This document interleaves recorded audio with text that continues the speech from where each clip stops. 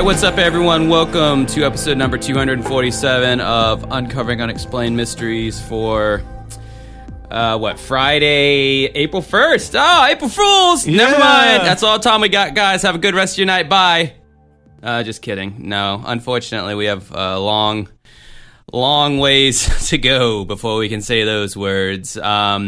This is actually, we're did want to make this announcement that is dead serious. This podcast is being changed to the Will Smith Slapped Kid Rock podcast, and we'll be covering all things surrounding the Will Smith and Chris Rock incident. No, I am completely fucking done talking about that. Like, I thought they would, move on to the next thing, but this is still being talked about days later and updated and all this stuff. Like, Will Smith's third apology. What is he going to go on an apology tour? Like, I just don't really give a shit. Don't care. It was shocking. It was surreal. It was insane when it happened, but it's over. Yeah, I'm tired of the memes. Like, the first, wave of memes, it was like, all right, I even made a meme, myself, just to promote my band, of course. Yeah. And man, my ex-girlfriend, for instance, she's posted, at least 20 Will Smith, Chris Rock memes at this point, over the span of, since Sunday. And I messaged her. I was like, enough with the fucking Will Smith, Chris Rock memes already. God damn, bro. It's played out. And she's like, what? They're funny. And it's like, no, it's overdone. My quick take on that is I thought Will Smith was completely in the wrong. You never physically... Oh, yeah. You never physically hit somebody for any reason unless your life is in danger. I mean, that opens up a giant can of worms for comedians, too. It's like, oh, so now it's acceptable for some guy in the audience to just walk up and smack me in the face because he didn't like a joke that I said? Right, and I mean, it's like, Can you imagine that when you were doing stand-up? Oh, people would heckle you and shit if they didn't like what you were doing. I mean, one time this guy... But I'm saying, get up on stage. Oh, get up and actually, no, that'd be a whole new dynamic right there because, I mean... How would you react if you were doing a set and then someone just walked up and just smacked you in the face?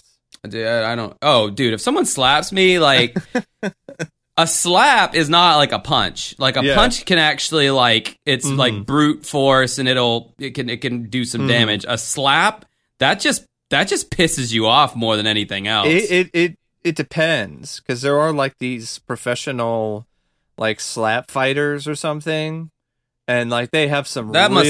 That must be a sport in France.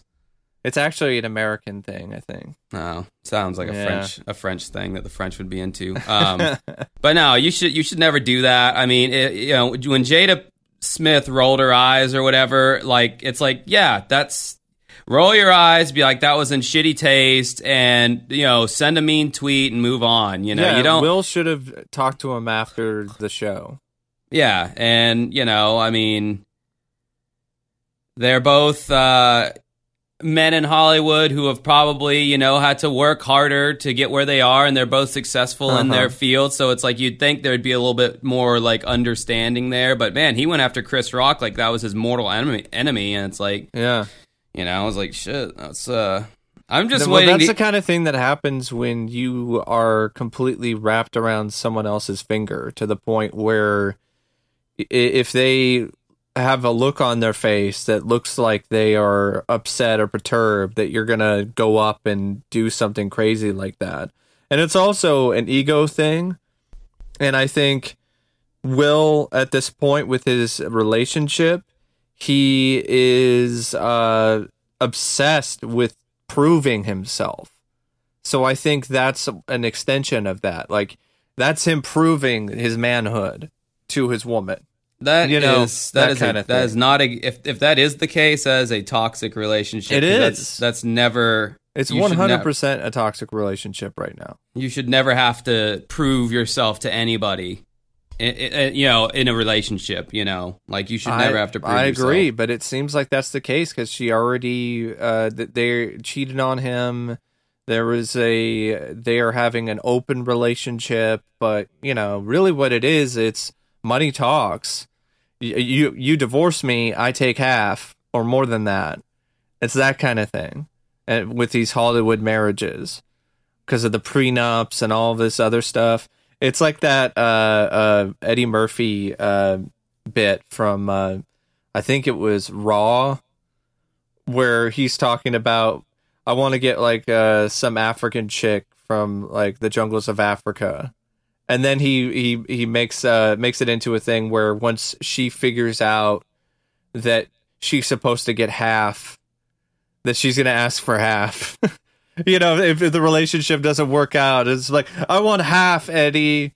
and then it's the whole sort of thing where Eddie just thinks that's a bunch of bullshit. Like, why should the wife get half of my money? Like, what has she done to deserve half of my money? And then he actually has a legitimate point. Yeah, I don't know. All I know is that I am on the side of the comedian in this case. Like, I am on the side of free speech. I am not on the side of like reacting violently when someone says something you don't like. Could he have not went there? Sure. I think he didn't know of her condition. He even said that. So maybe if he knew that, then maybe he wouldn't have gone there. Oh, probably not. I mean, yeah. I mean, if she's, because like black women shave their heads sometimes as like as a fashion choice. But at the same time, it was such a really harmless joke. Like G.I. Jane 2, like that's what gets you. Like really, that's what got you up in arms. Is a G.I. Jane 2 joke. I knew about the movie G.I. Jane, but I didn't know anything about what it was about. I just... Yeah, it's Demi Moore. She's in the military, and she's got a shaved head. Is Jada Pinkett Smith even in that movie? No. It was a joke. It was a reference to her bald head, because Demi Moore was bald in that movie. Uh-huh. Yeah, well, I mean, if he didn't know about it, but I mean, honestly, yeah, the slap, it was ridiculous, but... You could be in a worse situation like Bruce Willis, who has aphasia. I think that's what it's called. And it's a brain nervous disorder. It's a disorder which makes it so he has a hard time understanding speech and talking and difficulties with cognitive ability, which is why he's retiring. That sucks. And that's why he did all these direct-to-video movies, is because he wanted to get all the money he could before he couldn't act anymore, because he was having to issues with remembering lines. There were people in recent films that he's done. They've said that like he had to wear an earpiece so they could feed him lines and stuff like that. Wow, I wonder what causes that. Well, I've heard it could happen due to traumatic brain injuries. People have had aphasia after they have dealt with a stroke. And in his case, I don't think he had a stroke, but he did get hit in the head with a projectile when he was shooting the film Tears of the Sun. And he said, like, afterwards, like, he just felt different. Like, he's always felt different since that day when he got hit in the head with a projectile. So that might have just been the start of it, and then it just slowly got worse over time until it's the point that it is now. Well, I mean, hopefully there's treatment for it or something. There is, but it's just one of those things where it just, from what I've read, it rarely gets significantly better. So it's just one of those things you just have to deal with, which makes sense because it's a brain. It's related to an injury to the brain. So, well, that's depressing. In other news, we're about to talk. Go ahead. In other depressing news, another depressing news. So on our Patreon, we have this whole thing where, like, if you are contributing at least $5 a month, you can request a show an episode of something, a topic for us to talk about, our longtime Patreon Deirdre requested an entire series. And I have got to make a caveat now as of that happening. We're no longer going to do entire docuseries. This took a long time. Mike's not even done yet. He's only on episode 5. I'm only on episode 5. I'm going to say this. I don't think docuseries are off limits. It's just, it takes a lot of time and a lot of extra research and a lot of that kind of stuff in order to do a podcast about a series like this. So it's something that we will consider, but it's also one of those things where I think it's one of those things where we feel like we should have a little bit more compensation. Is that what you're trying to go for? Or... I mean, yeah, if someone wants us to cover a series next time, it's gonna be like $50. This was like this was over 7 hours of my time. Now, granted, Deirdre's been a Patreon for a long time, so I make an exception for her. But okay, so we are very late to the game on this series. Right. This aired in 2017. It was a Netflix original docuseries.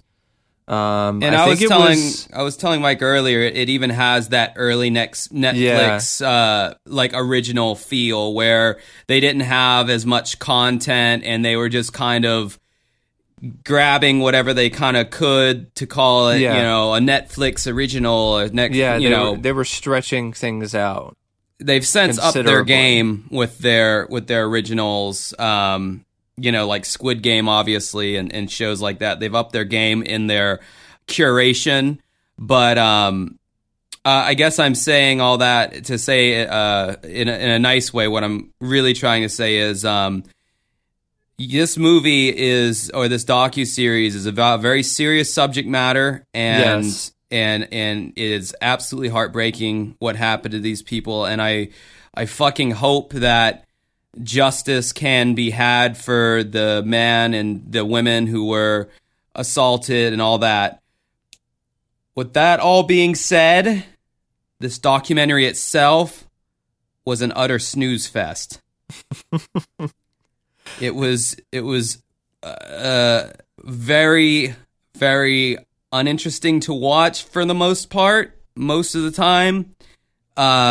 It was rather boring. There was a lot of stuff that could have been cut.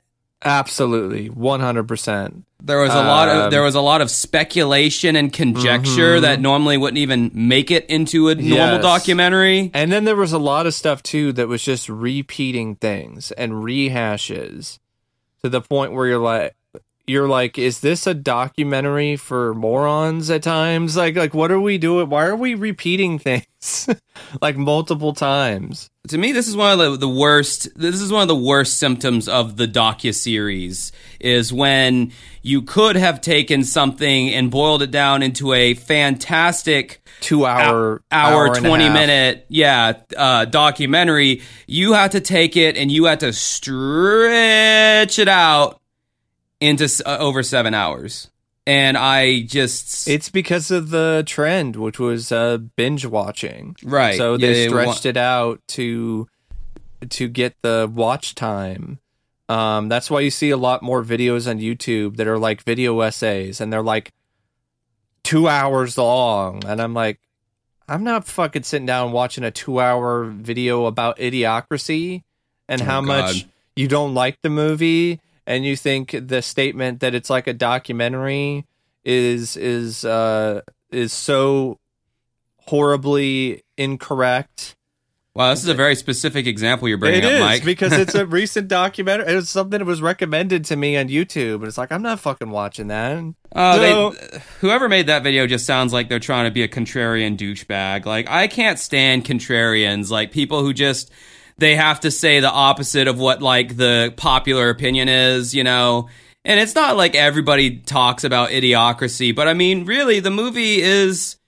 the statement, it's like a documentary, was never intended to be taken seriously to begin with. You're making an entire video about that? Like, Yeah, most people, when they say that, it's as a joke. Right. But I mean, it's not too far off from the truth, in my opinion. I mean, Well, shit. in some ways, yes, and in some ways, it's not. And I mean, you could take a movie like Don't Look Up or whatever it's called, and you could draw the comparison there as well. You know, like it's like the dumbing down of our society, and we ignore these existential threats that are, you know, looming over us or whatever. You know, it's like I like those kind of movies, you know, because I happen to agree. I happen to agree that society is getting dumbed down. But yeah, with the whole binge thing, like, that was the trend. I think this was released after the Murderer one. What was it? Was it Making a Murderer? Is that what it was called? I think that's what it was called. That was like the first big Netflix docuseries, if I remember correctly. Yeah, I just finally, like a year or two ago, went and watched all of that. And yeah, it is kind of the same way. I mean, it's like it was more entertaining than, or I shouldn't. Entertaining is the wrong word. I don't want to say. I felt that Making a Murderer was more engrossing consistently. That's the word I guess I'm looking for. Captivating, engrossing. I'm not saying that I like getting entertainment from people's tragedy. It's more of like, wow, that's fascinating. I want to learn more, kind of thing. Yeah, and I felt that in Making a Murderer, there was more evidence, and there were more layers, and there were more things that the series could divulge and discuss than The Keepers, because there was a lot of stuff that was just speculation, like you said, a lot of things where they didn't really have all the pieces, they didn't really have all the evidence, so they were just trying to fill in the blanks the best they could. So it's a series directed by Ryan White, and from a technical standpoint, it's a decent docuseries. It's got good production values. It's fairly well edited, even though there are things that I think could be cut out. That doesn't mean that it's a poorly edited docuseries. And it does have other elements that work, like the music and so on. But it's a series that is very drawn out. And I know some people don't like this term being used because they think that this term equals something being bad, but I came away from what I've seen so far thinking this is pretty overrated and overhyped and just not nearly as good of a docuseries as people have been making out to be. Maybe it's one of those things where it was great for the time, maybe? Like, oh my god, I've never seen a docuseries this comprehensive. Maybe that was it. My whole thing, too, is like, anytime you're talking about a murder that happened, like, let's say over 30 years ago, that really loses me right then and there, because it's like, this murder happened like over 50 years ago, and it's just like, dude, so many people, like witnesses or accomplices or people who would know anything, have either died or they're developing Alzheimer's or they're developing dementia, and it's like you're talking about this like beyond cold case, and like, you know, people's memories tend to get all wackadoo as they get older, and they change and they misremember things, and I'm just sitting, you know, like, shit, even watching Unsolved Mysteries, and we're talking about a murder from like 1986. I'm like, Jesus Christ, that was a long time ago, but this is like, but in Unsolved Mysteries, it's only like 10-15 minutes. Yeah, exactly. It's only 10 or 15 minutes of your time. Can you imagine having one of those like cold cases covered on that show, no matter how interesting it is, in like 10 to 15 minutes getting stretched out to 7 hours? Like, you'd just be like, no, this is... Well, they would do that back then every now and then, but you got to figure that was the mid-90s, so when they're talking about the 60s... 7 hours? That's never happened. I don't remember them ever doing that. No, not 7 hours, but I'm saying they've covered cases that took place in the 60s and shit before on there. Yeah. But that was the 1990s. That was only 25, 30, you know, at max years ago. It wasn't 50 years ago. They'd have to talk about, like, well, actually they have talked about World War II, like the World War II Nazi treasure. Yeah. But that's interesting as fuck. Come on, who doesn't want to, you know, learn about that? rather watch a 7-part miniseries about World War II Nazi treasure. Oh, God. Forget about it. I love World War II. And Nazis. Just joking. I don't love Nazis. I did not see that comment coming out of my mouth. Oh, man. But no, like, it did have its points of like, okay, so I will say this, like, episode 1 was like the worst way they could have launched. Episode 1 was a summary of the case for dummies. That's really what it felt like. It's like, here are the players. Here are the key players. Here are the people that you're going to be following throughout this series. Here's the details of the murder and the disappearance and all of this. Then they give you some details of like what might be lying under the surface. Like there's something more to this than just your typical murder case. And they leave you hooked, and then they go into way more detail, and then the series becomes more compelling overall because they start divulging details that just make this into a massive cover-up, and then they detail abuse and the severity of it, which is just extreme and absolutely insane. And then they continue kind of doing that with the 3rd episode. And then episode 4, which we'll get to because we're going to talk about the first 4 episodes. That's when they kind of just talk about the trial many, many years later, where they're trying to get some kind of justice for what happened. But because of the statute of limitations and so on, it's difficult to do so. And there's a lot of footage from back in the day, from like the 90s, that covers the case and the trial. So it's one of the, that one is more similar to episode 1 for me. Like episodes 2 and 3, even though 3 was a little bit too long at times, those are the ones that I've seen so far that I would say were the most compelling, the most interesting. Yeah, I would say episode 2 was the most compelling to me. You learn that the Catholic priest, Father Maskell, is a real masshole. Yeah, absolutely, and we will get into that. But another thing I was going to say about the first episode, which was just like the worst pilot of a show, they start out with like these 2 like older women who are like grandma age, and like it I'm like watching this going like, am I watching like like 2 bored older women who started a Facebook group and they're the ones that are going to be like knocking on doors and carrying around magnifying glasses looking at shoe prints in the snow? It's going to be like a Murder, She Wrote spinoff. Yeah, but I mean, no, it looked. I'm like, man, like I hope they bring in some more heavy like hitters that actually, were involved, more officially involved in this, rather than these 2 people who had Sister Sesnick as their teacher. I'm like, man, I'm hoping they bring in like some like cops and detectives, and they do eventually, but. Again, they don't really tease any of that very well. It's like it starts off very very weak, very like and the tone is kind of weird too, because you have these 2 old ladies who are into solving mysteries. Might as well be driving around in a Scooby-Doo van, driving around in the Mystery Machine, and it almost has this sort of lighthearted tone at times, and it's like really serious subject matter, and you're kind of like, okay, all right, yeah, like I feel like they're like baking cookies at some point or something. Like it might not be the best approach, but I can see why they focused on them, because this was probably trying to tap into the true crime phenomenon.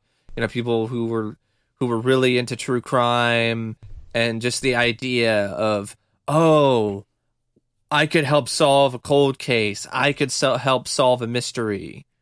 I could do it from Facebook. I gotta tell you, man. Like, I know we do a true crime podcast technically, but I have absolutely zero desire to go out and try to solve a crime.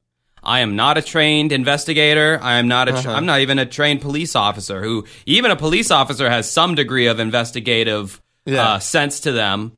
I have no desire to. So therefore, I'm not really interested in these, armchair detectives. I know. I totally get it, but I can see why this tapped into a vein for some people. Yeah, because some people really liked it. Yeah, some people really do want to some people do listen to Serial and then they go out and they want to be a junior detective or whatever. But I just, I feel you. I don't want to do that either because I just feel like, I have no experience. I have no training. I don't know what to look for. I mean, like shit. I wasn't there. I don't know. But at least they did have a connection to the woman that was murdered. At least they have a connection. At least It's not like some random people that read about the case and then decided, let's solve it. Like that's not, they did have some actual connection to it. So another thing that I couldn't believe is that so many of these people stayed in Baltimore their entire lives. Yeah. It kind of gave me like an existential crisis because it's like, man, am I going to be that guy who's like on some future, whatever the future form of streaming is or whatever? I'm all old and gray and looking haggard as fuck, and I'm like, oh yeah, I remember going to karaoke back in 2022. I was there. I saw him. He was a nice man. I was a damn shame what happened to him. Of course, that was 50 years ago. It's like, ugh, I really hope that I'm not that guy still living in fucking Jacksonville. So anyway, the first episode is called The Murder. It deals with the murder of Kathy Sesnick, a 26-year-old nun and beloved high school teacher who was murdered in Baltimore, but the crime was never solved. The first episode lays out the facts of the case, as well as introduces the former students of Sister Kathy's, who are well into their 60s at the time, who are trying to piece together the clues. You have a journalist named Tom Nugent, who wrote a story on the murder years ago. And he's the one that you were first introduced to. He's just hanging out in the attic, somebody's attic. He's like hanging out with all his hoarding, his hoarder tendencies, all of his crap around him. I'm like, all right, crazy Uncle Tom is in the basement or in the attic again. Someone get the broom, So he's hanging out in the attic and he's reading from an article that he wrote decades ago on the case. Then you have Sesnick's former students, Gemma and Abby. Those are the ones that are taking it upon themselves to try to solve the case. So Gemma is the one that asks a lot of the questions. Abby is the one who's the research lady. She does a lot of the research for the investigation. She even has like a file folder and a system where she has all this information and like a bin. And Gemma's just the one that's like a bulldog, and she just asks questions, is not afraid to ask anyone anything. And they talk about how they set up a Facebook page for people who are similarly obsessed with the case to provide more information. The details in the case are told through a variety of voices. You have Sister Kathy. What the? Don't worry about it. So the details of the case are told through a variety of voices. You have Sister Kathy. They introduce you to her, who she was, why she was so loved by her students. And the episode does a good job fleshing her out and making her definitely someone that seemed like she was a legitimately good person. Yeah. Like you could see why her students loved her so much and why she was such a big loss, because she was just someone who loved life and loved other people. But she was also it seems like she was not afraid to actually do something about things. Like when things started to turn south at the school, when things started to get really bad and students were talking about how they were being treated, like she was not afraid to actually stand up for them. Be an advocate for the students against her own, church. Yeah. Which is like, especially back then, that was a huge no-no. Oh, absolutely. So it talks about how she was really bright, passionate. She made texts like Romeo and Juliet and the Scarlet Letter come alive for her students, because that was something that was a little, I don't know if risque is the right word, but it is definitely something for probably a church owned and church led high school. That was probably a little controversial to like have like Romeo and Juliet and the Scarlet Letter in the teachings. But on Friday of November 7th, 1969, Kathy left work around 3:00 p.m. and returned to the apartment she shared with another nun, Sister Russell.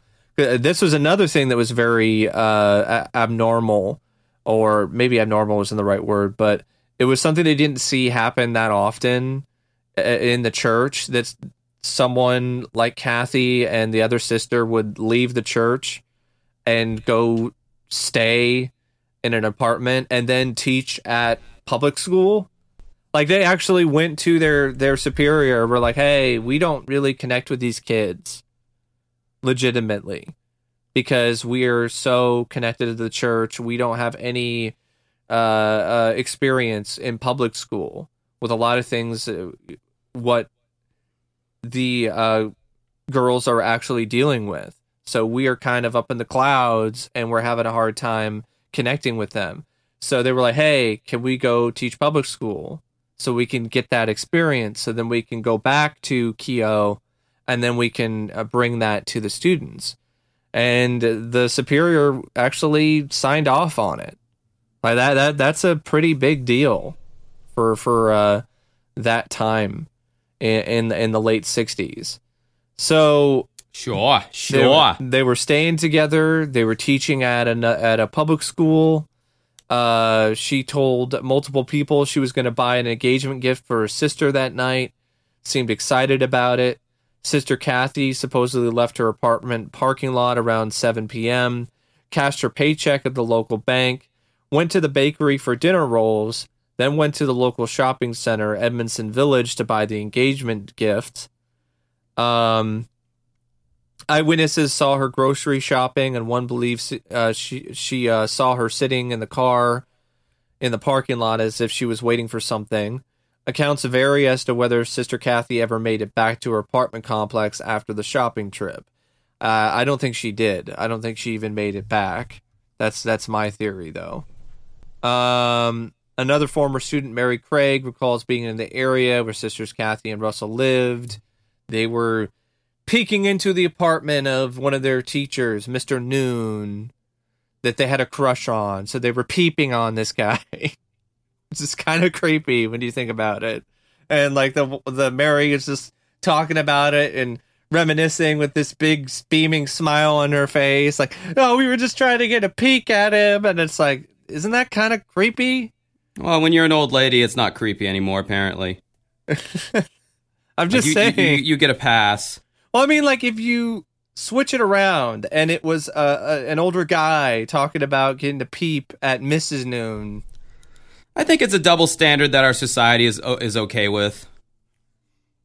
It's like the female teacher who, like, sleeps with the 17-year-old boy and, gets, like, 90 days probation, instead of like 10 years in jail, like a male sleeping with the male teacher sleeping with a younger female student. I mean, that doesn't always happen, but I can kind of see where you're coming from. But anyway, Mary and her friends, they said they heard yelling from the direction of Sister Kathy's apartment. It was a man's voice, loud, booming, garbled with emotion, anger. We really thought it was some kind of violence that was going on up there. And you didn't do anything? Like I'd be like, if it sounded really emotional and angry, I don't know, maybe I'd call the cops. Well, I think I've explained it on the podcast before. It's kind of this like phenomenon that with like group think, like if it's like a large group of people, like say like in an apartment building or something, and you hear like gunshots outside, and you don't call 911 because in your mind you're like, oh, so surely someone else is gonna call because. Yeah, I remember you saying that, but and then everybody starts thinking that, and then nobody does it because they assume someone else did it is going to do it. Yeah, but in this instance, like it's someone that you are genuinely close with. Because when I think of something like that, it's normally a scenario where it's like someone that it's like some stranger, like it's your neighbor or whatever, or someone that they're just in the same apartment complex, and so you just assume that somebody's going to do something, so you don't do anything. Here, it's like. It's Sister Kathy. Like, you really love her. You really care about her. I don't know. Like, I think I might have done something, but maybe at the same time, maybe they thought like, oh, maybe it's not our call to make, that kind of thing. Yeah. They don't want to assume things, which that's understandable as well. So at 11:30 p.m., Sister Russell started to get nervous. The Sister Kathy had not come home yet, so then she called a teacher and Sister Kathy's friend, a priest named Jerry Koob. He talks about how he and his brother Peter saw Easy Rider that night, which I'm thinking like that's a pretty like for like someone who's of the cloth, who's religious, like it doesn't have like drug use, and like I think that's like rated R if I remember correctly.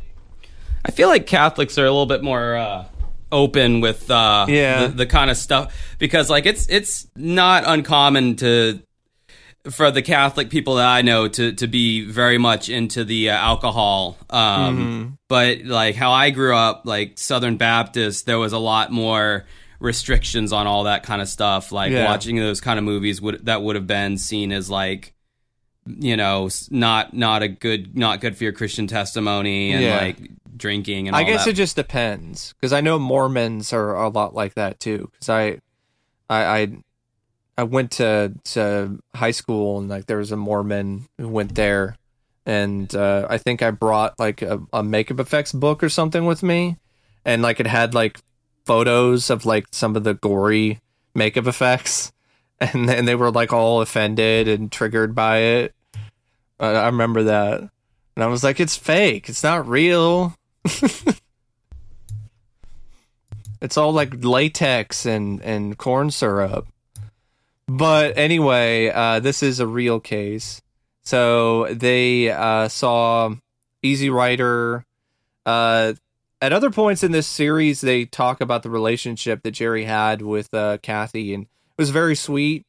And he even talks about how he wanted to marry her. He even was thinking about quitting and not being a priest so he could marry her. But she decided to stay focused on her studies and her status as a nun. So that didn't work out. They would write letters to one another. She wrote a poem for him. That's how we actually get to hear her voice, is from her reading a poem that I think she wrote for Jerry. So he saw Easy Rider. They decided to call the police, report her as a missing person. Jerry said mass. He left some bread for Kathy, hoping that she would return, but she did not. In the early hours of the morning, the men left the apartment and noticed that Kathy's car was mysteriously parked on the street, keys in the ignition, with its rear sticking out into the street adjacent to the apartment. The car was muddy. There was a twig inside near the steering wheel. It was clear to Jerry that the car had been in a swampy area, and that whoever put it back wanted it to be found. And this is like the bit where they repeated that throughout the first part, like at least a second time, like near the end. Oh, the car was left with the keys in the ignition. It's like, I already know that. We already have heard that. Right. Why are we repeating this? To stretch it out so it fits 40 minutes? Is that why we're doing that? Because that's what it kind of seems like. So 3 days later, another young woman went missing, was later found dead, Joyce Malecki. She had also gone shopping but never returned. And her car was found unlocked with the keys in the ignition as well.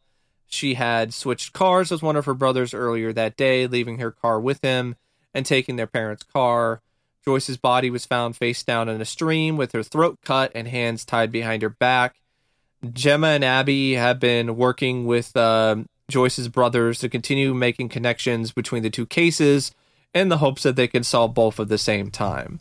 And the thing is, yeah, there might be a connection, but there also very well might not be any connection to these cases at all. Like, it could just be two separate murder cases that just happen to occur at the same time in the same place. Like, that does happen. Oh, so yeah. I mean, the amount of times through all the true crime shows that I've watched, the amount of times where they're like dredging the river looking for a body and they do find a body, but it's not the body they're looking for. It's just some other poor son of a bitch who died that they never fucking identified or located. And it's like, oh no, that's another dead person that hasn't been identified. Throw them back. We're not looking for that one. We're looking for this other dead body. And it's like, god damn, this fucking country, man. That's where they introduce John Barnold, who was the chief of homicide at the time of the murders in Baltimore. He was continually quoted at the time saying that he didn't think Sister Caffey's disappearance was a kidnapping. Now, after being interviewed for The Keepers, he explains that he was supervising so many robberies, homicides, sex offenses, and assaults that he couldn't devote his time to one specific case, which is not really that bad of an explanation. Like, it makes perfect sense that he wouldn't devote, like, all his time to one specific case. This isn't the movies. Where like one detective just, all right, this case, and I am focusing only on this case. Yeah, it's a pretty standard story, like lack of resources and all that. Yeah, exactly. Happens all the time. So it wasn't until mid-January of 1970 that Sister Caffey's body was finally found by hunters. She was lying on her back near a garbage dump with her skull caved in. The retired policeman on the case, James Scannell, takes Gemma, a man that they met through Facebook named Alan Horn, who I think was like a reporter, and the documentary crew to the spot where he found the body. Scannell was soft-spoken, and it's hard to tell if he's senile or just old. I don't know. Okay, entertainment. I think a little bit of both, honestly. Yeah. He remembers the condition of Sister Caffey's body in great detail and says, I think she was probably dumped there. She hadn't deteriorated, no maggots or anything like that. Gemma is suspicious of him and tries to see if he can help them get the full report from the Baltimore Police Department, but he brushes it off, saying no one at the office would know him anymore, which, yeah, that makes sense as well. That ties into what you're saying. Like, it's been so long. So it's difficult to try to solve these cases after so many years for reasons like that. So the policemen, where they interview them and talk to them, and they tell their story of finding the body, like that's always like very harrowing to like hear, just like the detail and just to see the look on their face when they're talking about it, and just hear them say like, oh, that's part of the job. And it just shows you how much these policemen and these investigators go through throughout their careers, like how much horrible shit they've probably seen and they have to cope with. And it's amazing that a lot of them don't just have a mental breakdown. Like they retire and then they just break down mentally and are never the same. I could totally see them having probably some symptoms of PTSD. I sure as shit wouldn't be able to do it. I wouldn't either. I don't think I'd have the stomach for it. I don't think I'd be able to handle it. Just seeing one murder scene would be, enough to just make it not for me. I mean, just that one uncensored sequence in Paradise Lost. Like that's enough for me to be Oh like, yeah, oh my God, yeah. The beginning with showing Yeah. the kids' bodies. Yeah. I couldn't really watch that. I kind of turned my head whenever possible. Like, can you imagine seeing that like almost every day? Just the whole something like that. the whole concept of dead bodies freaked me out, because it's like they still look like, a person. They look like humans, yeah. But they're like not. And it's so heartbreaking when you hear from the people that knew the victims and they're talking about seeing them in that state. Just awful. So It's gotta be the worst, like when it's like someone in the prime of their life, they're like a young person, they can come in and it's like that's gotta be like, fuck, dude, come on. What were you doing? Yeah. So, in further conversations with journalists and Baltimore residents, people come up with a theory that the person who killed Kathy knew her very, very well, and that the police and FBI likely knew more than they let on about Kathy and Joyce Malecki's deaths. But Baltimore's widespread corruption and strict hierarchies are preventing information from getting out. So, really, the most interesting stuff when it comes to episode 1 comes at the end, where they try to hook you in. This is the typical sort of thing that they do for these binge watching type of shows. Is where they're like, oh, you thought that was interesting, or you thought that was kind of boring? Well, here's this. We're gonna keep you watching because you want to see what happens next, and it worked because I definitely did want to see what happened next with the whole corruption in Baltimore. And then they bring in Jane Doe, a witness who went to Keogh and claims to have seen the body of sister Kathy. So then I was like, okay, all right, let's go. Let's go with episode 2. Because the first episode, it's just a very dry, very dull, very stretched out summary. I remember upon first watching, I think I texted Mike, and as I was watching it, I was like, bro, this is a total snooze fest. I know, yeah. And then by episode 2, I was like, oh, it gets better. And then it's like a roller coaster because then it gets worse, and then it gets like vaguely better, and then it gets worse again.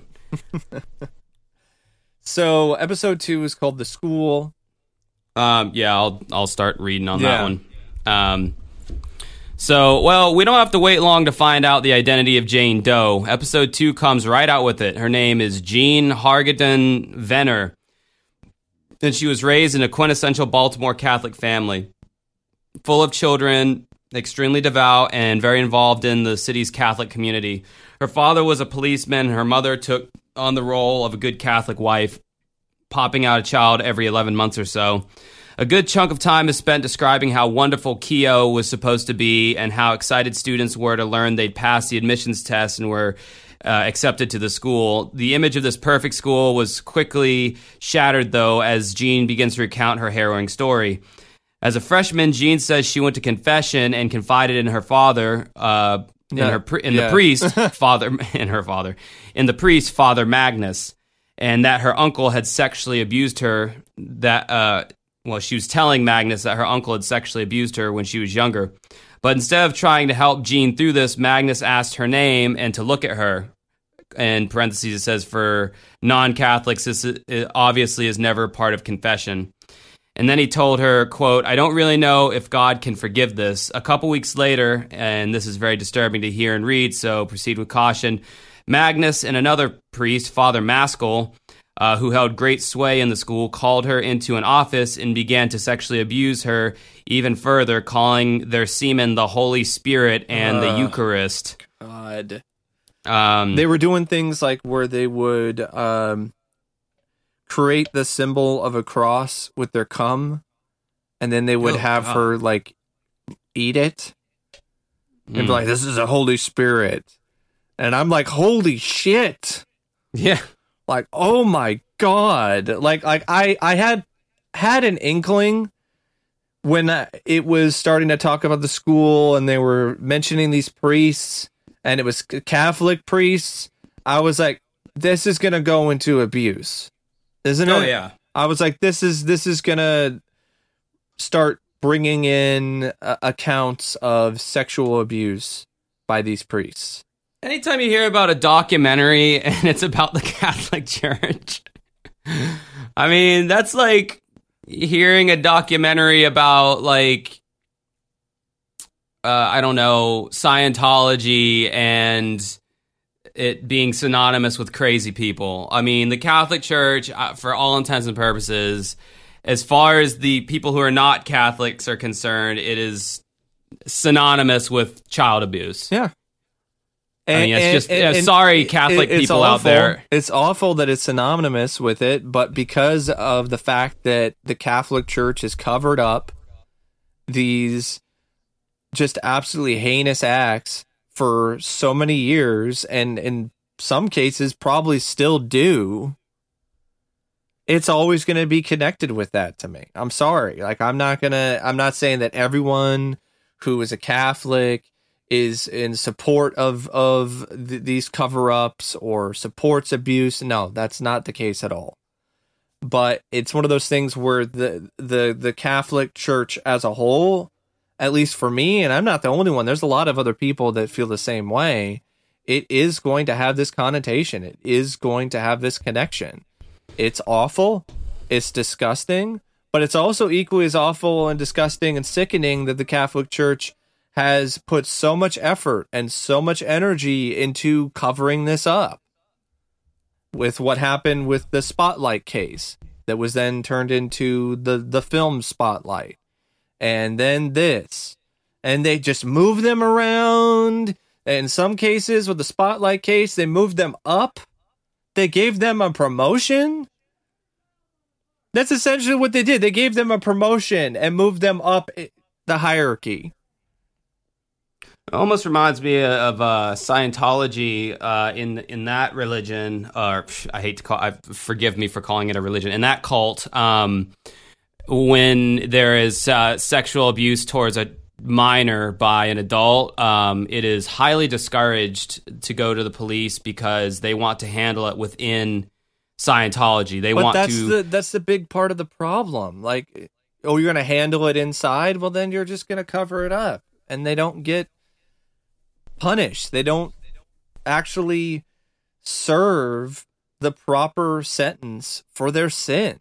The thing about it is just because you're part of a religion, that doesn't make you your own sovereign country inside the United States. We all live by the same sets of rules and laws, and assaulting a minor in any kind of way is a fucking crime, and that's great if you want to handle inside the church. You can do that, but it also needs to be handled outside the church in the courts, because that is illegal. Yes. And there's no such thing as, oh, well, you're a really respected religion, so, okay, we'll just let you handle it. You know, no, fuck that. No. That's bogus. So anyway, she goes on to say, he was reminding me that the things I had done weren't done to me, that I had made those things happen. Yeah, and they were really fucking heinous to this poor girl. I mean, calling her a whore, doing all this fucking just disgusting, despicable shit, raping her, having other guys come in and rape her while they are watching what's happening. Like, how drunk on power do you have to be to just, like, be doing this and think, like, I'm helping you? Well, you know it's fucked up, and you're so drunk on power that you've rationalized it away somehow. Yeah. It's like the amount of brainwashing that you would have to put yourself under to where you actually believe your own bullshit in that regard is stunning to me. It is. Like, the extent of the abuse is just shocking. So during these quote-unquote therapy sessions, as the priest convinced a naive and traumatized Jean that they would call her a whore and pray over her in Latin as they raped her. Quote, they were powerful because they represented God, she remembers. I wanted to get out of that room, and yet I felt I had to be in the room in order to be a good person. Oof.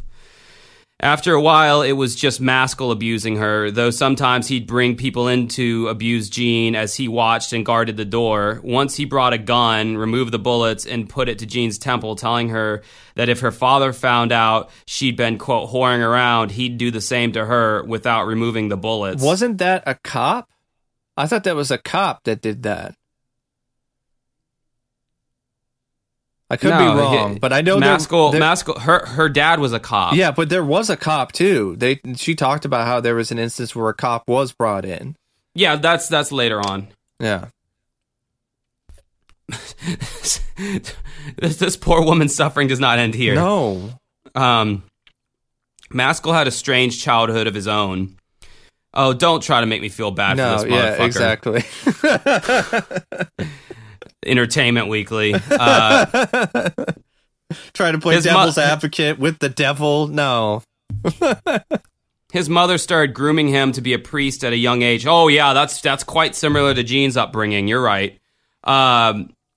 Making him say Mass in the front yard and use Nico wafers as make-believe communion hosts. A former altar boy, Brian Schwab, recalls that when Maskell was working as a priest in the local church, he brought a gun to the sacristy, and Brian asked why a priest needed to carry a handgun, and he said, quote, "I'll never forget the look he gave me. I didn't get a look like that until years later interviewing violent offenders," he said. Yeah. As it turned out, Jean wasn't the only Keough student suffering terrible violent abuse at the hands of Father Maskell. He preyed on other students who had histories of abuse too, so much that when he'd call a name over the PA for a student to come to his office, a hush would fall over the class as the other girls looked on in devastation and pity, while the teacher simply said they knew Maskell was weird, but the student had to go. Quote, "Teachers would look down," one former student recalls. "They knew something was going on." I love where they're like, there's something weird going on, but you need to go. Like, that's just weird. That's just, weird as Weird Al. This is fucking abuse. I'm currently working on a video about Weird Al. Funny you should say that. Like, this is not weird. This is disturbing. This is disgusting, irreprehensible behavior. Like, this is not... No. What are they going to do, though? They're so low in the pecking order. Yeah, and that's the thing, that he knew he had that power, and he wielded it over the entire school. It was a power trip for this man. And it's also something that ties into the fact that a lot of these priests, they don't really have a lot of instances where they experience the outside world the way that, other people would. So they're very distant, they're very isolated, and that tends to create a lot of these psychosis, like a lot of these issues.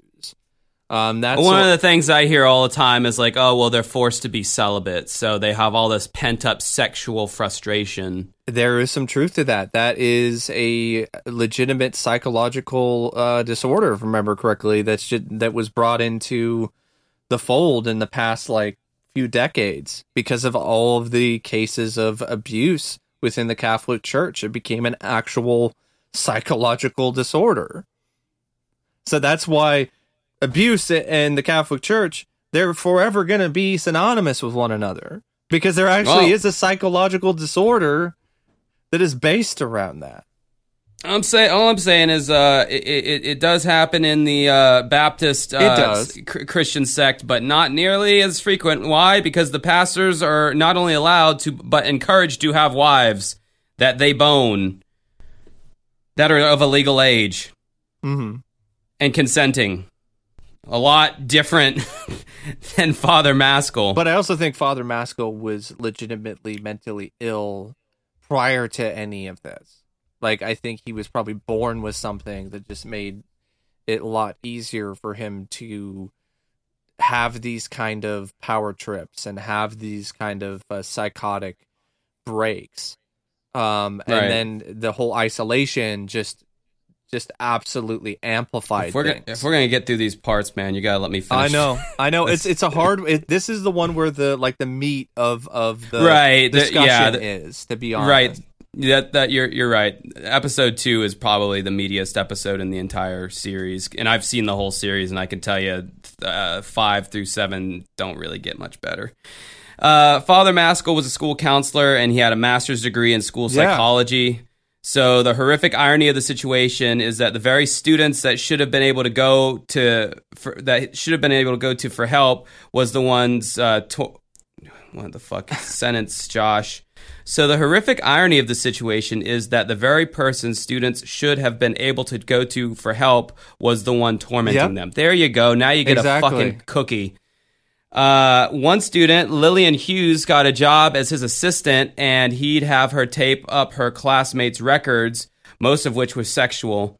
She now believes that when he gave her a cup of Coke every day, he was also drugging her. Her memories of the time are foggy. There's multiple women who are talking about how I don't really know what happened. So he probably abused her too. He drugged her with something in the cup of Coke and probably abused her. There's one woman who was talking about how she was hypnotized, that he would hypnotize her, and then she's like, I don't remember. Probably because that's more instances where he abused someone. It's just the extent of the abuse is just astonishing. Like, as this episode just keeps going on, your jaw just keeps dropping because you're just like, oh my, what? Holy shit. Like, oh my God.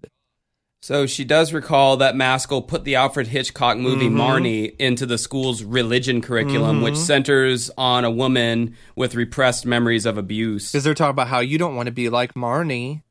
So go to Maskell and tell him about your memories and all of these things that might have happened to you in the past. And then he uses that to torment these women.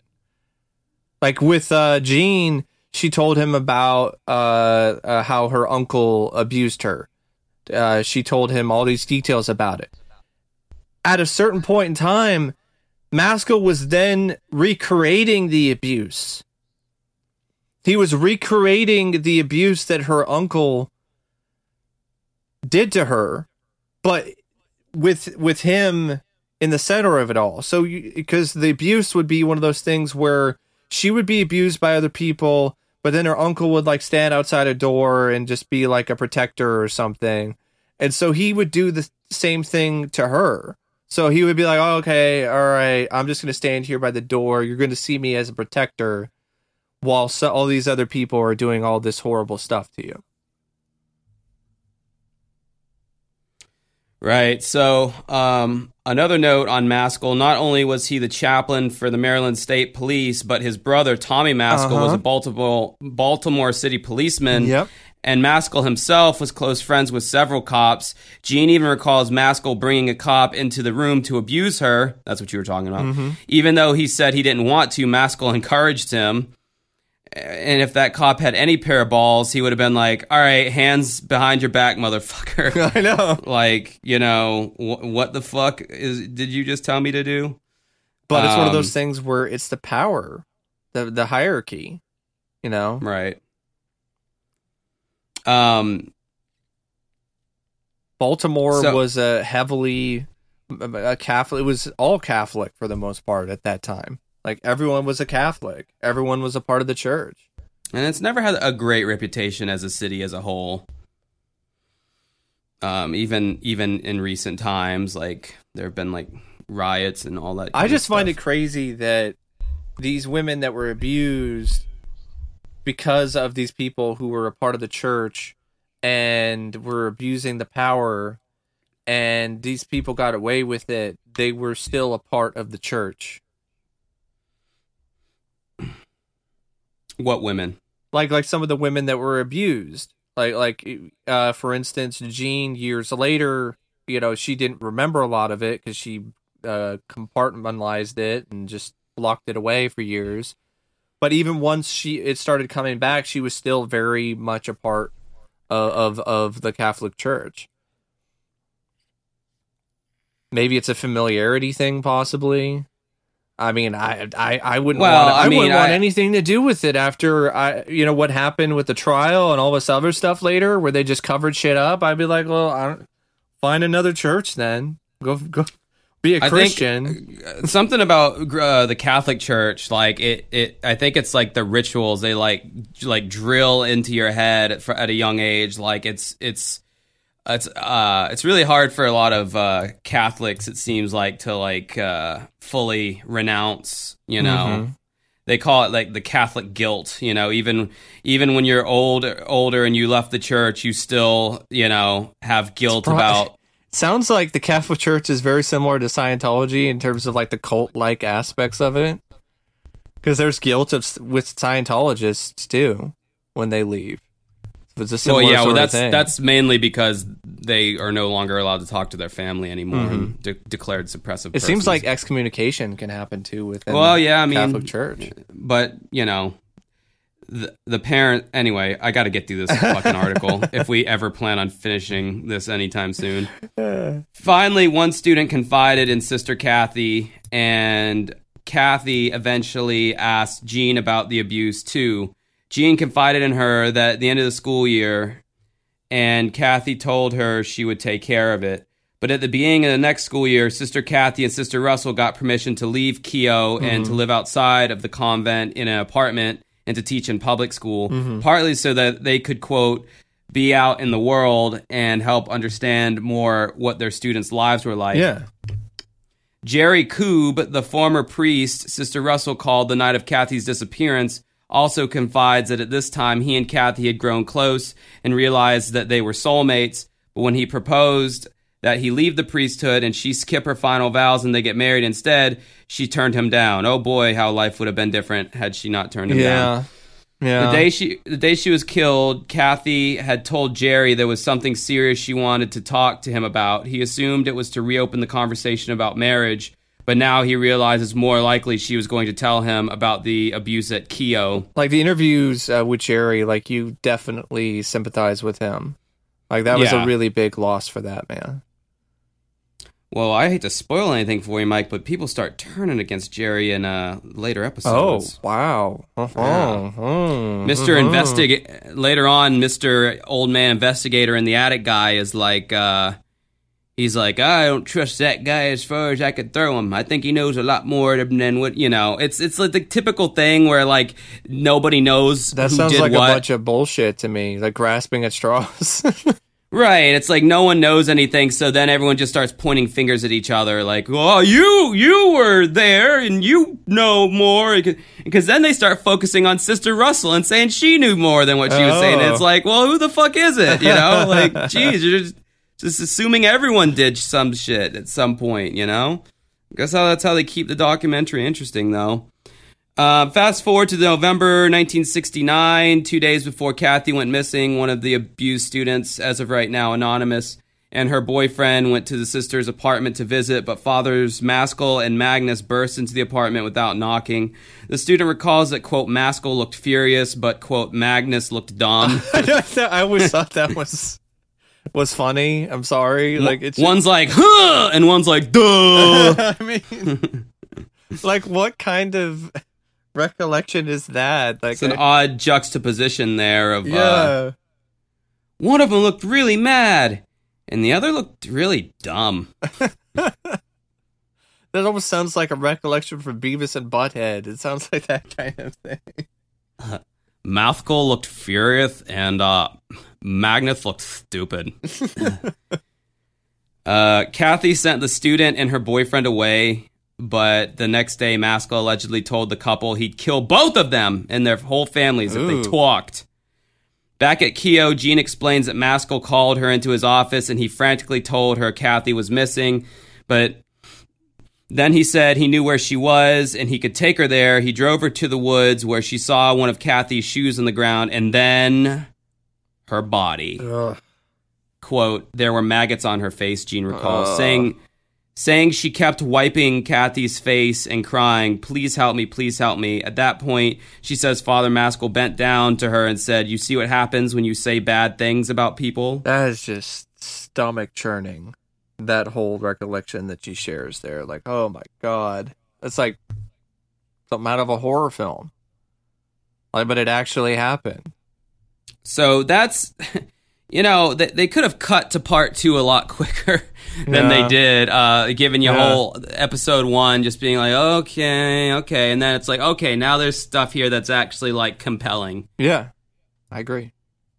So now we get to part 3. So episode 3 is called The Revelation. The second episode of The Keepers ended with such a dramatic bomb blast that they then started to have the dust settle in with this part.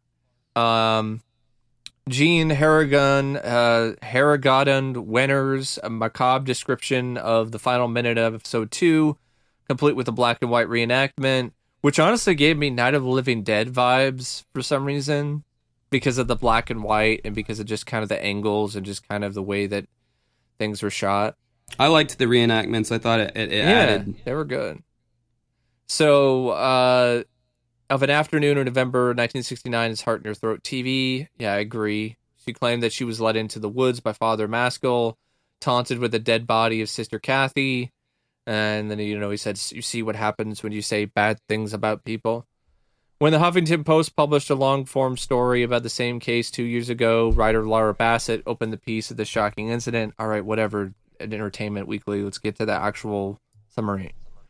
So that's when they talk about, I guess, Deep Throat is the one where there's like the cliffhanger in this episode is some guy named Deep Throat. Porn has forever ruined that term for me.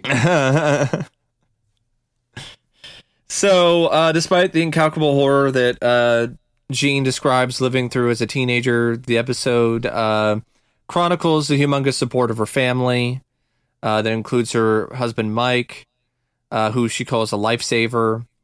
Her 2 children, Sarah and Greg, plus a cadre of brothers and sisters who, like Hoskins and Schaub, also moonlight as detectives to help discover the truth. It does a good... This is the one where Jean starts to recover her memories. It gives you more backstory on Jean and who she is, talks about her family, talks about when she met her husband, Mike. And then it talks about the moments when her memory starts to come back, when her repressed memories break through. And it's pretty rough and pretty heartbreaking, because can you imagine that? Can you imagine living a good chunk of your life like everything's normal, everything's fine, I've got a loving, supportive family, I'm a big pillar of my community, everyone's tight-knit, everyone's close, things just seem like they are as amazing and as great as they possibly can be, despite the fact that, some things could be better, like anyone's lives, but everything is fairly normal. And then you just have these just disturbing memories of a priest masturbating in the confessional, or the abuse where you are being abused and raped numerous times by priests. Like, it would just be something that would just shatter your life, would shatter you. You just spend the rest of your time just trying to pick yourself back up and trying to put yourself back together. And you would question things. You would be like, am I crazy? Like, where is all of this coming from? And then just imagine what it does to those around you, because they talk about the meetings that she would have and the moment when she has a breakthrough and she starts saying, I killed her. I loved her and I killed her. I killed Sister Kathy. And just imagine, like, just being there in that room. Like, it's just something that it's just so tragic and so harrowing, and you feel so much for Jean. You don't want anyone to have to go through anything remotely close to what she went through. Right. I agree. So, it was a chance meeting with a real estate agent and former high school classmate in 1992 that caused her to have these purges. Another episode takes a deep dive into the amnesia and the psychological basis, which is episode 4, if I remember correctly. She's talking about how it was like ripping masks off your face and looking in the mirror as you're doing it. And I thought that was a really poignant a way for her to describe it. Maybe poignant isn't the right word. Vivid. Yeah, it was a very vivid and interesting way. It's just like just pulling off a mask, and then there's a mask underneath that, and there's another mask underneath that one. Jean and her siblings recall a family meeting in the 90s where she had the moment where she said that she killed Sister Kathy. The episode doesn't spell out the fact that she killed her, of course. It's just the guilt that she triggered a series of events that led to Kathy's death. Although it kind of did, it was kind of edited in a way where it kind of tried to keep you maybe thinking that might be the case. Like, it took a while before it's like, oh, but really, no, she didn't actually admit that she killed Sister Kathy. It's all about guilt. She thinks that she killed her because she went to her for help, and then Kathy said she was going to do something, and then Kathy wound up dead. But it felt like the episode took a little bit longer to come to that revelation. Like, it was trying to take its sweet time a little bit to kind of steer you in that direction before it was like, oh, no. We're not saying that. But we want to keep you watching, so we kind of are saying that. Which I find an annoying tactic. Yeah. Then you have the lawyer for this other woman. I think it's a Jane Roe. So this is where you introduce this other victim of the abuse. Beverly Wallace describes the deluge of letters that she received from other students. Beverly Wallace is Jean's lawyer. And they talk about Spotlight a little bit. They name check the Boston Globe Church abuse article. As in Boston, the other victims were inspired to share their stories once the door was creaked open.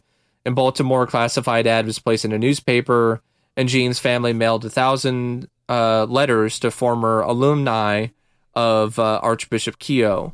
In fascinating detail, Weiner's adolescent nephews are described as praying over the letters before they went into the mailbox. I don't know if it's really fascinating. Entertainment Weekly.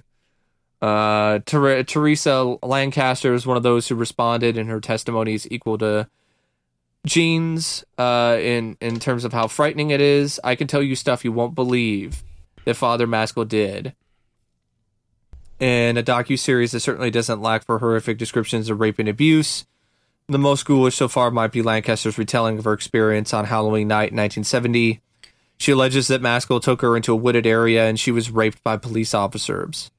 Absorb that timeline, October 31st, 1970. That's exactly 1 year after Sister Kathy went missing.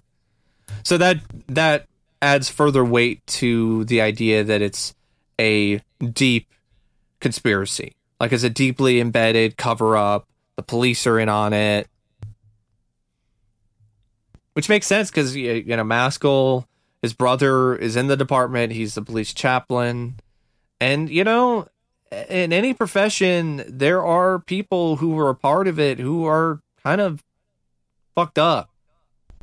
So, this enables them to be able to be sick and twisted and to do these fucked up things and these awful acts under a protective shell in a lot of ways. The shell of the church mixed in with the shell of law enforcement. It's a pretty strong shell. Yeah. So sure. Then you have Sister Marilita. She's a nun. Apparently she was this no-nonsense sister who was appointed principal of Archbishop Keough. Because this is the bit where they're talking about what happened to Maskell afterwards. Like, where did he go? What is going on? Well, he was at Archbishop Keough until 1975, when she started hearing complaints from parents at the school about the way that Maskell was treating the kids. And apparently she took immediate action, and she was just like, you have 15 minutes to pack your things and get out. So she was definitely a no nonsense lady. Just like, get the fuck out. Mm-hmm. Of course, she probably didn't say it that way, but it would have been awesome if she was. It was like, just get the fuck out. Get out of here, you sick fuck.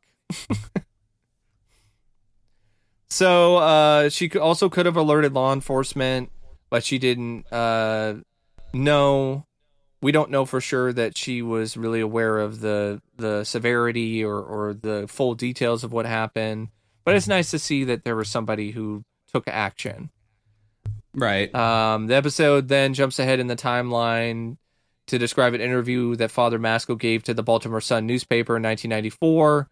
He said that it was hysterical nonsense, is how the priest's stance was described. This was after a new round of allegations that had been leveled against him, and the church was taking action by sending him to rehab for all the stress he was experiencing because of the accusations. Oh, poor guy. Yeah, poor Maskell. Masshole. Yeah, of course he was. This is hysterical nonsense. The article by Robert A. Erlinson and Joe Nawarowski supplies a backstory in Maskell, but very few quotes with the man. One of the most tantalizing contributions in the article comes from a woman named Attila Marasa, who worked in the high school's office. I think Father Maskell is above reproach, an upstanding priest. All this crap that's coming out about priests is just to get money from the Catholic Church. She's quoted as having said, "If it happened to me, I would have reported it at once, and you can bet your bippy on that." I love it. I bet your bippy. Yeah, they even titled that part of the article, Bet Your Bippy. I would have gone right away to the Archdiocese. Don't wait 25 years. The girls could have told their parents right away and gotten a lawyer and reported to the Archdiocese. I love these people who are so no nonsense and matter of fact. Like life just works that way for everyone. Yeah. Like everyone is just as concrete and empirical also as you are. Time, you are speaking about this from the outside. You're speaking about it from a total outsider's perspective. You are not the one that was raped and abused numerous times to the point where you were being psychologically manipulated to the point where you wouldn't go for help. You wouldn't do that. You wouldn't go to the lawyer. You wouldn't go to anything because you would be afraid that you would die, because there was that whole thought in her head that if she went out to say anything, she would be killed. That's like those same people, like when someone commits suicide, they're like, man, why they're so stupid for committing suicide. Why would they do that? I would never do that. And it's like, yeah, you wouldn't. But you're not them. You're not in their brain. You don't have the same experiences they have. You don't know what's going on in their fucking head. Good for you that you turned out so fucking well. How about you have some apathy, or not empathy, some empathy. Apathy is what you do not want to have. Apathy. Have some empathy for these victims. Oh, I would bet your bippy on that. It would have been reported at once. Yeah, sure. I just looked it up. Bippy, U.S. slang, used euphemistically for an unspecified part of the body, generally understood as equivalent to butt or ass. So that's what a bippy is. That's definitely a term you don't hear anymore. That is something an old man or lady would say. So, yeah, just it's just so frustrating. The people who like don't believe or think that the victims are making it up, or it would have been different if I was. Why are you making it about you anyway? Right. Like, just shut the fuck up. Old people are the worst. It's not just old people. Like, there are a lot of people nowadays that just, when you have these stories of abuse or some of these other things that come out, and then they're all like, well, if it was me, it's like, I don't care about if it was you. That doesn't matter here. Just stick to the facts. People relate to things through relating it to themselves, basically. It's like, this is some weird thing. I was hanging out with this girl, and she had this leg boot on because she had broken her leg in very gnarly ways. Yeah. And I hung out with her almost the whole night, and what I noticed was anytime she would come in contact with someone, the first thing they ask is, oh, what happened to your leg? She would tell them, and then almost every single time the person would share something that happened to them and how they hurt themselves and how they it's almost like they were trying to like either sympathize with her or one-up her in her injury, and it was a weird thing because I never really, I've never had a cast or any broken limb or anything, so I've never had that. But like hanging around someone like that, it's like, wow, literally every single person is sharing with this girl injuries that they sustained and how they broke their whatever the fuck, whenever the fuck, and it's like, geez, that's a weird part of human psychology. It is, and I'll admit this. Sometimes I have done the same thing. Josh has probably done the same thing. We've all had our moments like that. But I think it's one of those things, if you're writing or you are going to have your words in writing, maybe you should like think twice about trying to twist things and make it about you. Right. All right, so going into episode 4 in the home stretch. The Praise burial. Lord Jesus. And it might as well be a burial of the series because like it just seems like it goes downhill from here, right? It was certainly a burial of any interest I had in this docuseries. Like episode 4 is such a dull, boring episode to sit through. It's incredible the amount of heat my body can generate when sitting in the same spot for more than like an hour and a half. I am like fucking burning up. It's like an hour and 7 minutes, isn't this episode or something? I don't remember. So, in the burial, in its first 3 hours, The Keepers has pulsed with a low growl menace akin to psychological horror movies. I would just let's pump the brakes on that one, Entertainment Weekly. Yeah, I would just skip this first half because Weekly is just like they're just inserting their own nonsense. Start with the Apostle Paul.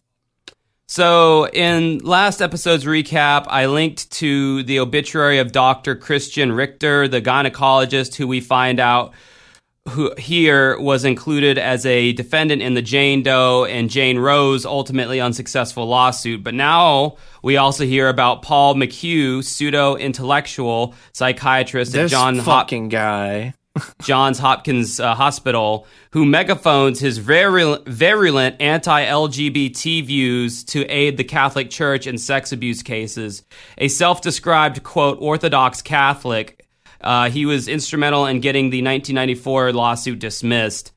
For years, McHugh has asserted that homosexuality is the root case of child sex abuse in his church. Presumably, per that logic, McHugh would assist in exonerating a priest like Father Maskell because he targeted females? But at the same time, like this guy, this son of a bitch, this guy's such a fucking jerk off.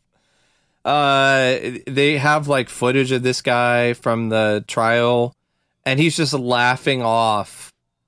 He's very smug. He's a smug son of a bitch. He's just laughing off this woman's just repressed memories, like they're just fake and bullshit. And he's turning it into a joke, getting like the courtroom to laugh. It's just despicable. Like I wanted to like jump through the screen and just smack this guy. Unsurprisingly, McHugh would not agree to be interviewed for The Keepers. No. A lifetime of being a toady and sycophant might have caught up with him.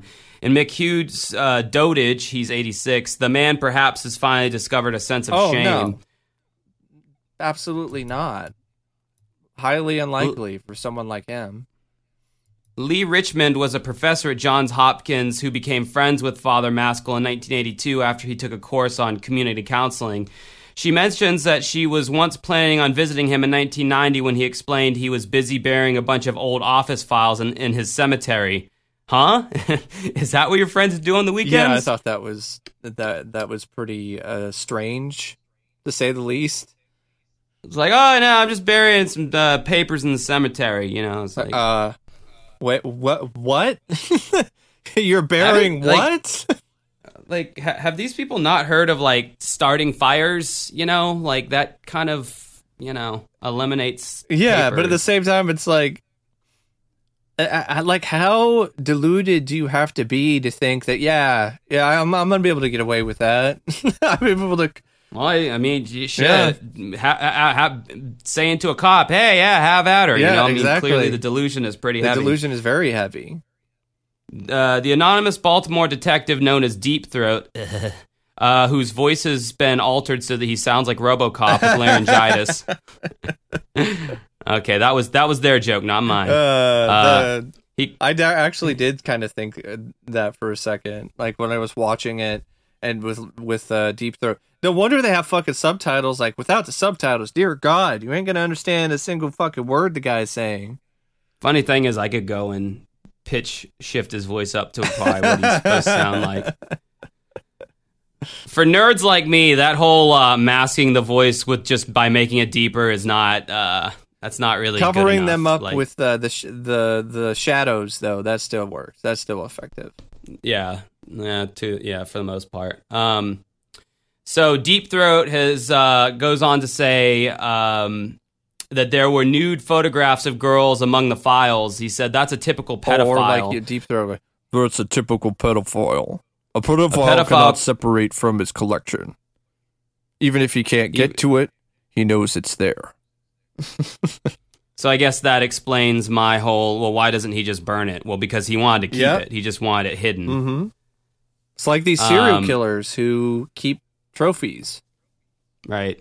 There was enough to arrest Maskell on the spot, he says, but, quote, the division chief ran interference with the church. And Deep Throat's comment about the division chief leads into this episode's more fascinating, tough to decipher interview. I don't know if it was that fascinating. I mean, it's okay. So this Sharon A.H. May was kind of the one that was supposedly running interference for the church, and she's painted as like the villain. But when they interview her, though, I'm just like, I mean, she's kind of making some points. Yeah, to me, she didn't seem like a villain at all. She just seemed like the devil's advocate and actually did a good job providing a different perspective. Yeah, she seems very, very no nonsense to me, and she's like, look, I'm not Catholic, this isn't my religion. I wasn't, she's like, no one's, I don't know. She had that like sassy attitude at the end when she gave her statement, kind of like a finger snap, like bitch, like I don't know. I kind of felt like she was telling the truth, but anyway. So this Sharon May worked for the state's attorney's office from 1983 to 2004, and she describes going to Holy Cross Cemetery on the day that the files were exhumed. And she says, to my recollection, there was nothing found. At first, May appears to be bobbing and obfuscating in her guarded, I do not recall answers to director Ryan White. I don't see it that way, but okay. But have we become too accustomed to enablers of violence in Baltimore flying out of the hornet's nest that we as an audience project a sense of guilt onto May's statements? Mm-hmm. Was she also involved in a conspiracy to protect Maskell from the law? No way, she says. I was not to be intimidated, May remarks, adding for good measure that she is not now and has never been a Catholic, but in 4 episodes of The Keepers, there's not been a person's face that has been studied as closely as May's. Either she's telling the truth or she's not telling the truth, and if it's the latter, what stories must she have? And in the episode's most moving segment, we learn that Teresa Lancaster, the Jane Roe from the 94 lawsuit against the church, received her law degree at age 49, and it's at this point where she evokes the Freddie Gray case, allowing Lancaster's voice to trace the reverberations of injustice and pain from decades ago to today.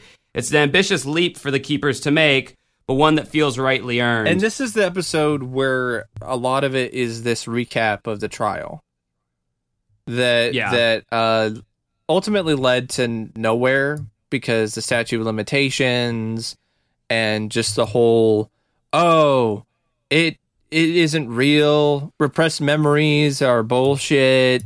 It's all something that's in your head that's created by a psychiatrist or so on. And this is around the time when repressed memories were under fire and were considered to be something that was questionable in terms of evidence for accusations of this type, and understandably so, because it ties into something that we covered for a multi-part series years ago on the podcast when we talked about Satanic Panic. Like, that ties into that because that's where a lot of the repressed memories thing was coming from. It's where people were very leery of it because of what happened with that particular case and with all these other cases that involved these instances of satanic ritual abuse, but then you find out that it's all made up and it never really happened. What was that stupid book I had to read, which was the finale of our Satanic Panic? Michelle Remembers. Michelle Remembers, yeah. I'm glad I forgot. That one, which was all fiction, but, they tried to make it off as being legit and real. I thought it was interesting, but not something that I would read ever again because of the fact that it's just so obviously fake. Insane in terms of the level of ridiculousness that it would try to posit as fact in terms of the levels of abuse that occurred. But I mean, if people are basing their opinion on repressed memories based on stuff like that, then I can see why they would question Jean's recollections or her memories from years ago. But I don't think that really should have led to the case being dismissed and essentially laughed off. You definitely felt for Jean a lot because it was one of those things where she put herself out there, she answered the questions, she did all of this. People essentially laughed it off, and the case didn't really lead to anything. The trial led to nowhere, and she felt even more ostracized from her family and her community as a result. And on top of that, now you got lawyers' fees. Yeah. And those are expensive. And I want to mention one thing, like Joyce Malecki, like, they mention her in like the first episode, and I think there's a little bit in the second, but then like you don't really hear that much about Joyce Malecki at all in episodes 3 and 4. So it's like, did we even need to bring up the Joyce Malecki case? Part of me is thinking that it's only brought up because of the fact that it's a part of the Facebook group that probably spurred this entire series, because these plucky old gals investigating this decades old cold case. And the name of the Facebook group, Justice for Sister Kathy and Joyce Malecki. So they're like, oh, we got to talk about Joyce Malecki too. Seems like there isn't as much there. But I haven't gotten farther into the series, so there might be more. They bring her brothers in, I think in the last episode for like a few minutes, but they never really circle back to it. Why even bring that up? Yeah, it was just, on the docu-series that I've seen, this one is very much towards the bottom of the list. It's it had its moments, but like I said, this could have easily been boiled down into like a 90-minute thing or like a 2-hour thing at most. We are probably in the minority when it comes. What, a lot of people liked it? Yeah, a lot of people like The Keepers. Really? Like, a lot of people praised The Keepers when it came out. I don't see... Like, an approval rating on Rotten Tomatoes of, like, 97%. What the fuck? Average rating of, like, 8.4 out of 10 on IMDb. That kind of thing. Reviews, like, some guy from Vice, it's harrowing and upsetting, will haunt you for a long time, which is part of what makes it necessary viewing. Someone from Time compared it to Making a Murderer. They said, The Keepers does not lead its viewers to a definite conclusion about what happened. While Sister Kathy says Nick's death remains a mystery, its after effects include both crushing heartbreak and for the amateur sleuths who seek to crack her case, sense of making a difference. This just isn't more respectful to the victim than other true crime stories with their breathless delight at new clues. It's also more effective. I don't know how it's more effective. Where other true crime hits have followed a linear chronology, Keepers hops between 1969, the 90s, and today, striking a fine balance between narrative structure, a wow moment at the end of every episode, and respect for a subject that doesn't need or deserve sensationalism. Well, I could argue that by stretching this out to 7 fucking episodes, you are making it into an instance of sensationalism. Yeah,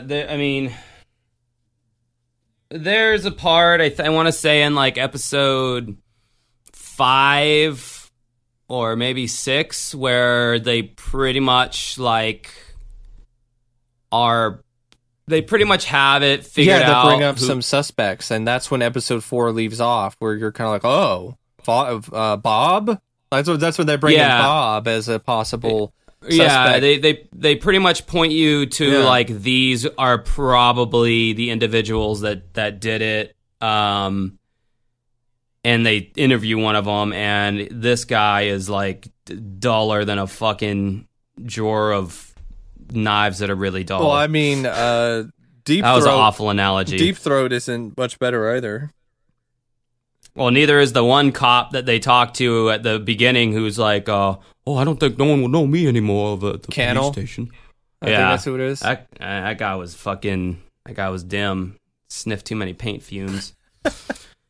All right. Well, I'm not going to go there. Like, maybe he had some reason to be in that state. Maybe there's something that happened to him. I don't know. We don't get those details. All right. Well, we're closing in on almost 2 hours here, and I got to take. I mean, it was going to be that way. I mean, it's a fucking multiple part series. Yeah, I know. This is always going to be a long one, folks. So we're going to give you your happy ending in a few weeks with the conclusion of our opinions of episodes 5, 6, and 7. So make sure you stick around for that. In the meantime, if you want to join our Facebook fan page, just go to Facebook, search Uncovering Unexplained Mysteries, and you should be able to find our group fairly easily. It's a very awesome community of active members who chat and bake each other cookies. I assume that happens. I have no proof that actually happens. If you want to donate to our Patreon, you see what kind of damage you can wreak on our podcast. Deidre, thank you very much. You can go to patreon.com/uncovering unexplained mysteries. And for $5 a month, not only do you sometimes get the podcast early, but you can dictate to us what you want us to talk about, as long as it's not another multi-part series. And finally, if you like me and Mike, but maybe you don't want us to talk about true crime and you want us to be more separate from one another, you can follow us on our own individual YouTube pages. Mike's YouTube page is youtube.com/OCP Communications. That is youtube.com/OCP Communications. He's a big movie guy. He loves talking about movies. What's the last video you did, Mike? The last video I did is a review of a film that was a box office failure and a critical disaster called Mortal Engines. It's a film that Peter Jackson produced, came out in 2018. It was based on a series of young adult novels that were pretty popular, enough to basically inspire a lot of other young adult dystopian apocalyptic novels that would come out afterwards. Like, it deals with these bands of roving cities that attack one another. Takes place after a apocalyptic event where like a good chunk of the globe is like blown up, and it's like a steampunk future. So you have a lot of steampunk aesthetic going on. It was a flop. Critics really hated it. I don't understand why it was so reviled. I actually liked it. So I share my thoughts on that. I also did a review of Brightburn, which came out I think like 3 years ago in 2019. was like a different take on a superhero origin story. Like, what if Superman was evil? That kind of thing. We're like, oh, he crashed to Earth and he was adopted by these humans, but then like he was just evil. They beat him. No, that's not what happened. He just turned evil. Like it wasn't as well handled as it could have been, but it was interesting. And in honor of Bruce Willis's retirement, I've been doing a Bruce Willis marathon. So if you're a fan of Bruce Willis, I'm going to have a lot of Bruce Willis films and reviews coming up. So, Sixth Sense and Pulp Fiction. Those are my 2 Bruce picks. I'll probably check. I actually haven't seen either one all the way through yet. What? What the fuck? I know. How do you consider yourself a movie guy? I know. That is insane. I've seen Hudson Hawk numerous times. The Last Boy Scout. Mike, I'm catching up. I've been watching a lot of movies lately. Yeah. Have you seen Blind Date with Bruce Willis? Like the first film he starred in with Kim Basinger? I don't think that'd be my cup of tea. Yeah. So anyway, that's Mike's channel. If you want to check out my channel, I do more music-related content. I'm reviewing albums. I'm doing little biographies and little video essays on certain topics. I am, what happened to this artist, the downfall, that kind of shit. I'm interested in your Weird Al video because I'm a big fan of his. So. And I also post my band's original music on my YouTube channel. It is youtube.com/dancingwithghosts. Once again, that's youtube.com/dancingwithghosts. The last video I did, you kind of have to be probably a bit younger and more in the know on the internet to even know who this guy is, but my last video was entitled What Happened to Oliver Tree. Oliver Tree was kind of this alternative rock / hip-hop artist who had a bowl cut, wore Jinko jeans, and this pink and purple sweater, and he's kind of like a meme lord, but his music was actually legitimately good. And he did this last album called Cowboys Don't Cry, and he completely changed his image, and he completely changed his sound, and it's like completely garbage now. And I'm just like, why the fuck are you doing this, dude? Like, I took he wanted his music to be taken seriously. Like, his image and all was a goof, but his music, he always wanted to be taken. Now his music doesn't even sound serious. He has a song called Cowboys Don't Cry. It's not like, he's not playing it like straight. He's it's tongue in cheek. So it's like, what the fuck is wrong with you, dude? I saw that video, and I thought you did a really good job with that. I'm not really that familiar with the topic, but it was still entertaining and interesting. And I'm with you. I don't get why somebody would take such a sharp, creative turn this early in their career. Like, this is the kind of thing that happens, like, near the twilight of your career, when you're like, I gotta do something different so I can get back on the charts. That's the kind of thing that happens sometimes.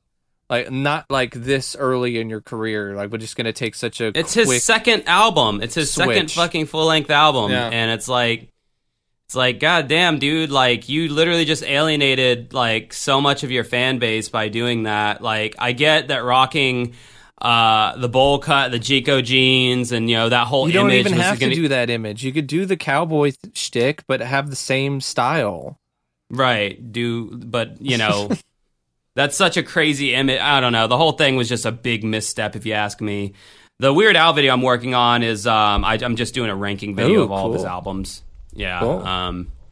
It's more of one of my lazier videos. There's not going to be as much production and editing. I like a lot of his later, albums, like in the 2000s and like the 90s, like the late 90s. The early 80s stuff, I'm not super. Like I mean the mid 80s, late 80s. Like, I'm not super huge on those ones, although I do like some tracks from them.